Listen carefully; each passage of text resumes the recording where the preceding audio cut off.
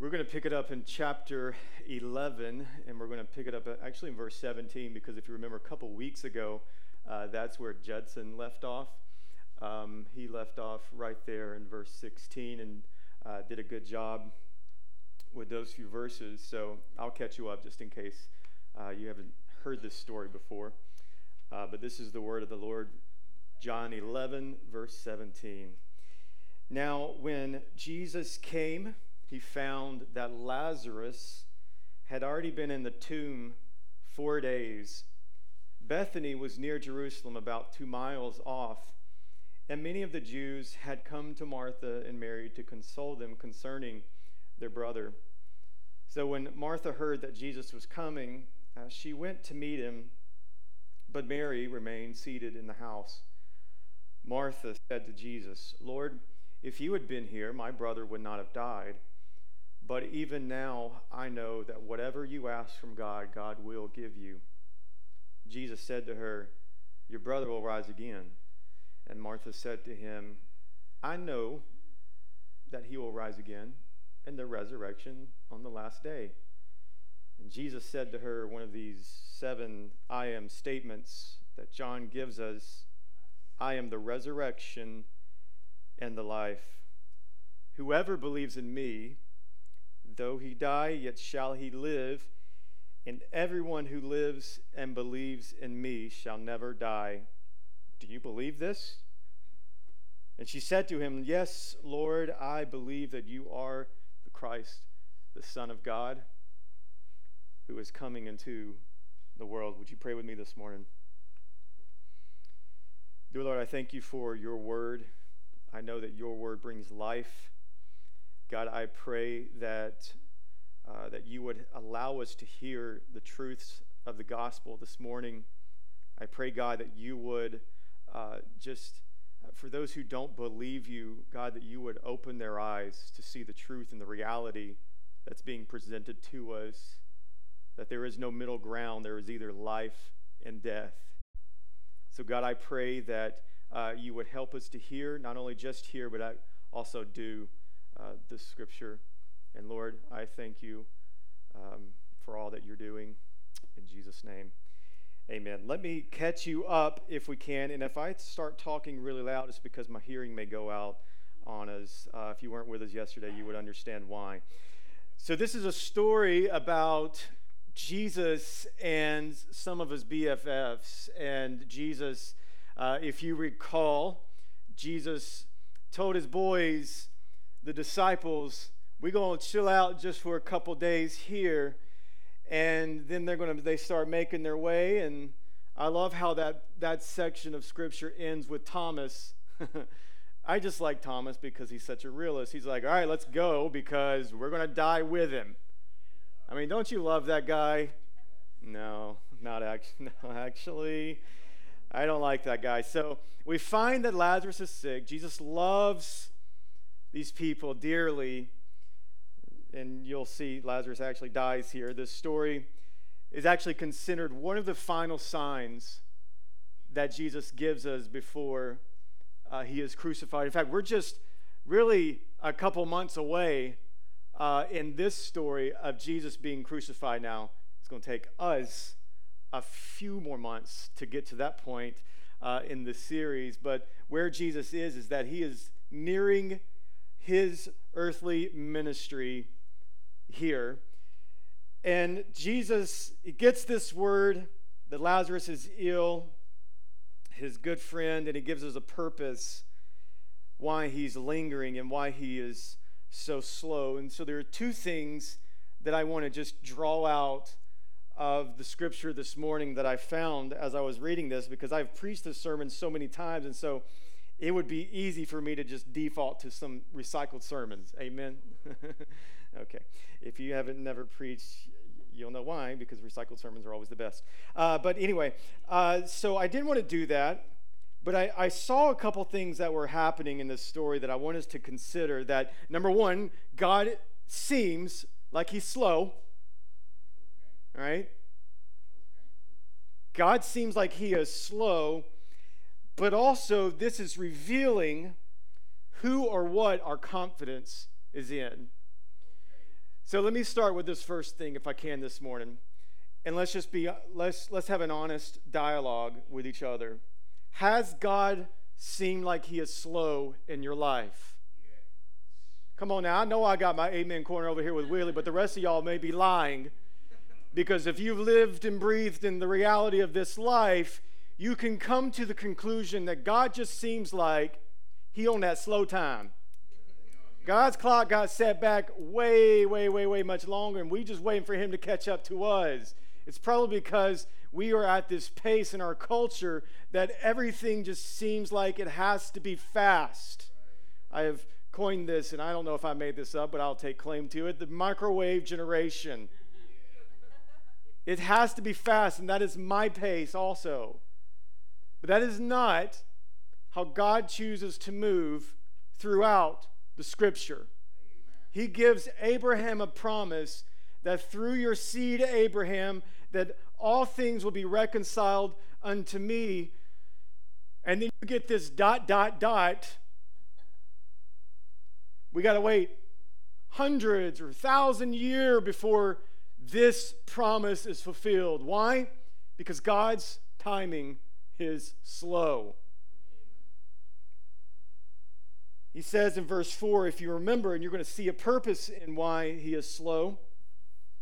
If you remember back in verse 4, Jesus told them this, that this illness does not lead to death. It is for the glory of God, amen, so that the Son of God may be glorified through it. Now, these should be comforting words for us. But why does it feel? It doesn't feel very comforting for me at times. That when you're going through trauma, when you're going through suffering in your life, perhaps God is taking you through that so that he might be glorified all the more. That just seems like a slap in our face. Let's think about context in what's happening. It says that Jesus was about 2 miles. In fact, he was 1.7 miles away. Jesus clearly could have made this trip in at least, if he's power walking, 1.5 miles, if he's running, depending on if he's a runner or not, 20 minutes. Surely, your good friend, best friend, y'all. The news should have sparked Jesus to go all marathon and hit the trail and make it to his best friend in just 20 minutes. But Jesus chose not to do that. Jesus' intent is to arrive to Lazarus after he dies. Now, there was a Jewish thought, if you'll read, that Lazarus here has been dead for 4 days. And when I've preached through this before, I mentioned this to you, and this has been a couple years ago, but there's a Jewish thought that the soul hovers over the body for 3 days, and so after the 3rd day, when the soul sees that the body is deteriorating, the soul leaves. So perhaps Jesus is very intentional on his delay, because there is this narrative in culture, and Jesus was not going to have any of that story that culture believed, because what Jesus wanted to display to his people is that I've got a bigger narrative that I'm going to display to you, and this isn't about Lazarus, this isn't about Martha, this isn't about Mary. The narrative that I am writing is about me. And so Jesus is trying to give them this big, grand idea. Now here's the thing. After 3 days, man, the whole party has come. So there's a lot of mourning going on at this moment in time. And so Jesus is very intentional about his slowness. He's very intentional. He wanted to wait at the last moment when there's all of these people here to see, not so that he can just flex his power and flex his muscles, but what is the purpose of John? Come on, y'all, I say this almost every Sunday. So that you may believe. Jesus' intention in this resurrection moment is for that very purpose, so that he might be glorified. So why? So that people may believe. Perhaps, and this is just me talking here, maybe God seems slow to some of us because maybe there is a bigger story that he's trying to write, because it sure ain't the story that I would be writing. Okay, I got one amen up in this camp this morning. Because the story I want to write has been a lot different than the story that God has written for my life. And perhaps maybe you think that God's been slow in your life. Maybe it's because he's got a bigger story that's being written in your life. And notice what that story was, y'all. I'm going to give y'all a spoiler alert. Lazarus got out of the grave. That for them was, I mean, this is, no one could have wrote this story like Jesus did. Jesus could have easily given into the cultural narrative that's going on, and it could have just been over, and there would have been a lot of suspects going on, because if Jesus came and took the fast route, Lazarus been dead for a couple days, Jesus comes and raises him from the dead, people could have easily said, see, his soul was still lingering. It really wasn't Jesus. So do you see why Jesus is taking the slow route? Because there surely would have everyone would have been able to explain it in their own eyes and in their own minds. But Jesus is like, I'm writing a different story, and my story will not fit into the cultural narrative, because my story is a lot bigger than what you and I can see. And perhaps maybe God is at work in your life really slow because there's another story that he's writing. And we are so limited in our scope, we just can't see the pages yet. Why is God moving so slow? Because he's not done with you yet. This is incredible news for us. So what do we do? All right, here's my question, and as I was reading through this. What do we do? What do we do? Well, I think I found the answer in Martha's response. If you'll take a look at it with me real quick. Verse 21, what do we do when we're waiting on God to do something in our life? Listen to what Martha said. Lord, if you had just been here, my brother would not have died. But even now I know that whatever you ask from God, God will give you. Now, I want you to see this, because at first glance, and I've often interpreted this as being Martha's rebuke on Jesus. But I think it's a little different than that. Because what I see in this, if you look at it carefully, Martha has a lot of confidence in Jesus. If you look at it like this, I know you'd been here. If you'd been here, he would have been healed. Doesn't sound like a rebuke to me. That sounds like she's confident in God. She's confident in Jesus. Nothing wrong with that statement at all. If you'd been here, I know that my brother would have been healed. And look how she even goes on further. But even now, I know that whatever you ask from God, God will give you.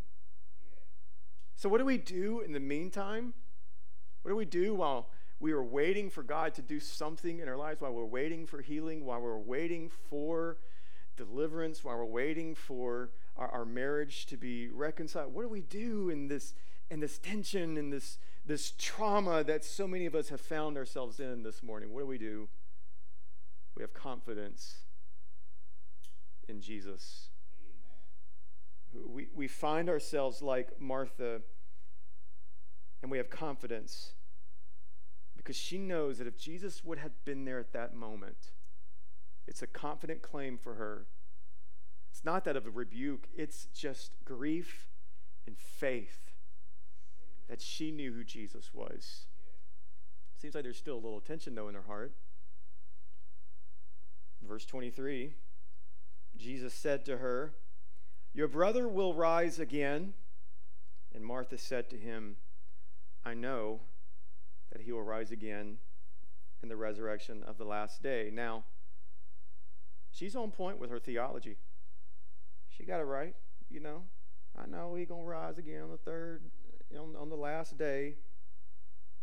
But here's what's happening here. She misses what Jesus is ultimately saying. Jesus was absolutely true when he said, "Your brother will rise again," even if Jesus did not raise him from the dead in this present moment. Okay?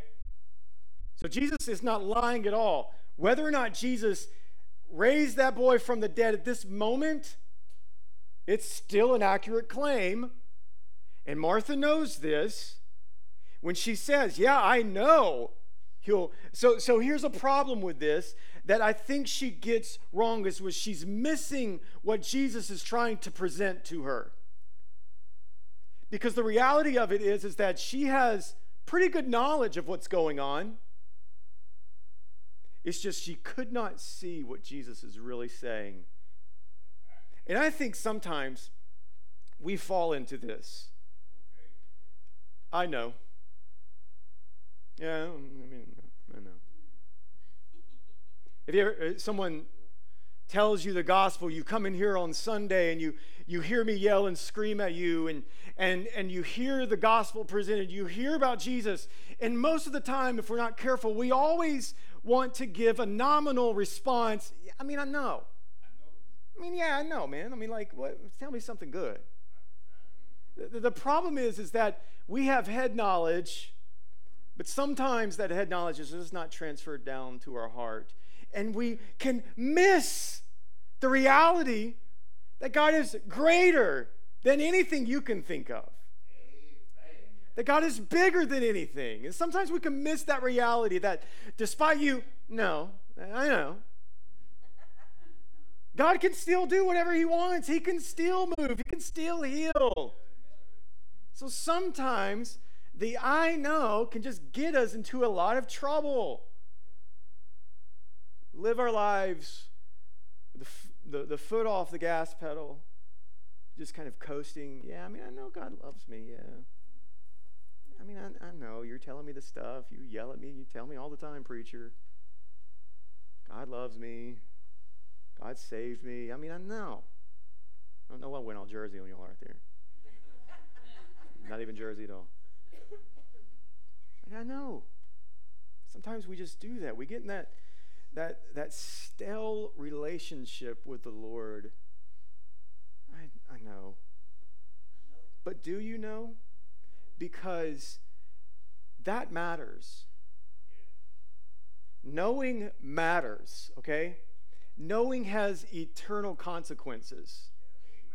Let's look how Jesus responds. Because I love how Jesus doesn't draw attention to Martha. I love how Jesus doesn't address and start giving Martha so much advice. I love that he's like, but you know what, Martha? Girl, you were such a good sister. You were the best sister. In fact, you were the bestest sister in the whole best world that the world has ever seen. You are the greatest sister of all. Notice that Jesus doesn't start drawing into her emotions and start dealing. Jesus takes the attention immediately off of her. He takes the attention immediately off of the situation and off of Lazarus. And what does he do? And I love this about John, because this is John's, boy, this is so good. He puts the attention back on himself, because that's what Jesus does. He is about himself and his own glory. That's what the Bible's about. And Jesus quickly puts the attention and puts himself back into the spotlight. And he gives us this yet again, another claim of deity, this ego eimi, this I am the what? The resurrection and the life. Jesus immediately puts the spotlight back onto himself. Takes it off of the situation because he wants you to see a greater reality of something that's going on. I am the resurrection and the life. If you look at the last half of 25 where he says, whoever believes in me, though he die, yet shall he live. It's an explanation of, I am the resurrection. Amen. And then you look at verse 26, everyone who lives and believes in me shall never die. This is an explanation of, I am the life. In Jesus is life. Yeah. This is what Jesus is clearly saying. And outside of Jesus, hear me, is death. Yeah, that's right. There is no, well, I'm kind of on the fence, brother. No. Well, actually, that's funny because it's from The Office. Actually, any Office fans in the house this morning? You're more sanctified, by the way. Actually, well, there's probably multiple ways. I just think what I want to think. It's the narrative of culture. There's many ways. And Jesus clearly tells us here, I am the resurrection and the life. In Jesus is life. Outside of Jesus is death. If you have faith in me and I, Jesus is saying right here, you do not remain in death. It can't hold you. So like Lazarus, you may be eventually, bodily, in the grave, but you will be called from the tomb. Why? Because you belong to Jesus. You believe in him. He's conquered death. Death can't hold the believer because it cannot hold him. And this just isn't a promise for the now or for the future. This is also a promise for the now. In Christ, you've been raised from death to life. We were dead in our trespasses and sin, but when we came to Christ in faith, what did he do? He made us alive here. So this is why we can have confidence in the middle of a trial, in the middle of trauma in your life. You can have confidence in Christ because he lives. You have confidence in Christ because he lives. I can also live. Amen. And we don't just respond with, I know. Well, do you really? I don't know, man. Because there's no life apart from Jesus. And Jesus is standing before us in this text this morning, giving us this assurance, believe in me, and you have life. I like what D.A. Carson said concerning this passage. He said, Jesus' concern, listen to what he says, Jesus' concern is to divert Martha's focus from an abstract belief in what takes place on the last day to a personalized belief in him who alone can provide it. Just as he not only gives the bread from heaven, but is himself the bread of life, so also he not only raises the dead on the last day, but is himself the resurrection and the life. There is neither resurrection nor eternal life outside of him. I have confidence that despite what I'm facing this morning, I win in the end. It doesn't matter what you're facing. If you believe in Christ, you get life. If you believe in him, it doesn't matter what you're facing. In the end, you get Christ. He is the reward. He is our hope in what seems like in this passage a very difficult, traumatic time. Friends, if you're going through the broken marriage, if you're going through the failed relationship, if you're going through financial issues or sickness, you got a bad doctor's report, hear me today. You have hope in Christ, because in the end, you get eternal life. It's superb news for us this morning. He ends this with a question, verse 26, the little last question. He says, do you believe this? And I love how Martha responds. She said to him, yes, Lord, I believe that you are the Christ. And I love how she pushes it. She doesn't say, I believe that you're Christ. I believe you're the Son of God who is coming into the world. Jesus stands before you and I this morning, dear brothers and sisters, and he asks the question to us plainly. Do you believe? Is it, I don't know. Do you believe? You don't know Christ in this place this morning. You have an opportunity to hear the gospel of Jesus. Do you believe? It's an invitation for you and I this morning to believe not in what our circumstances may be telling us, but to believe ultimately that there is something greater that God is writing, that ultimately our confidence is in knowing that he is writing the narrative of our story, yet we cannot see the pages as they are unfolding yet. God's in control. He's writing the story. I love 2 Corinthians 4:17. For this light, momentary affliction is preparing for us an eternal weight of glory beyond all comparison. Here's a brother who's been wrecked. Paul has just been through some stuff. All right? Emphasis there. Stuff that you and I probably will not go through. And yet here is Paul in the middle of his trial, in the middle of his storm, in the middle of his circumstance, and say, listen, I think this is just light because I've got an eternal weight of glory waiting for me with Christ Jesus. How can we have confidence? We have confidence in knowing that Christ has come to give us life. More than you need a new and or better marriage, more than you need that which you are longing for, more than you need the raise, more than you need a different job, a better relationship, somebody who just will call y'all digits, more than you need any of those things, you need Christ this morning. More than any of those things, I need Christ. I like how one preacher put it in this sermon. He said, this is simply Jesus gospeling the heart of Martha, saying, Martha, I got this. Believe.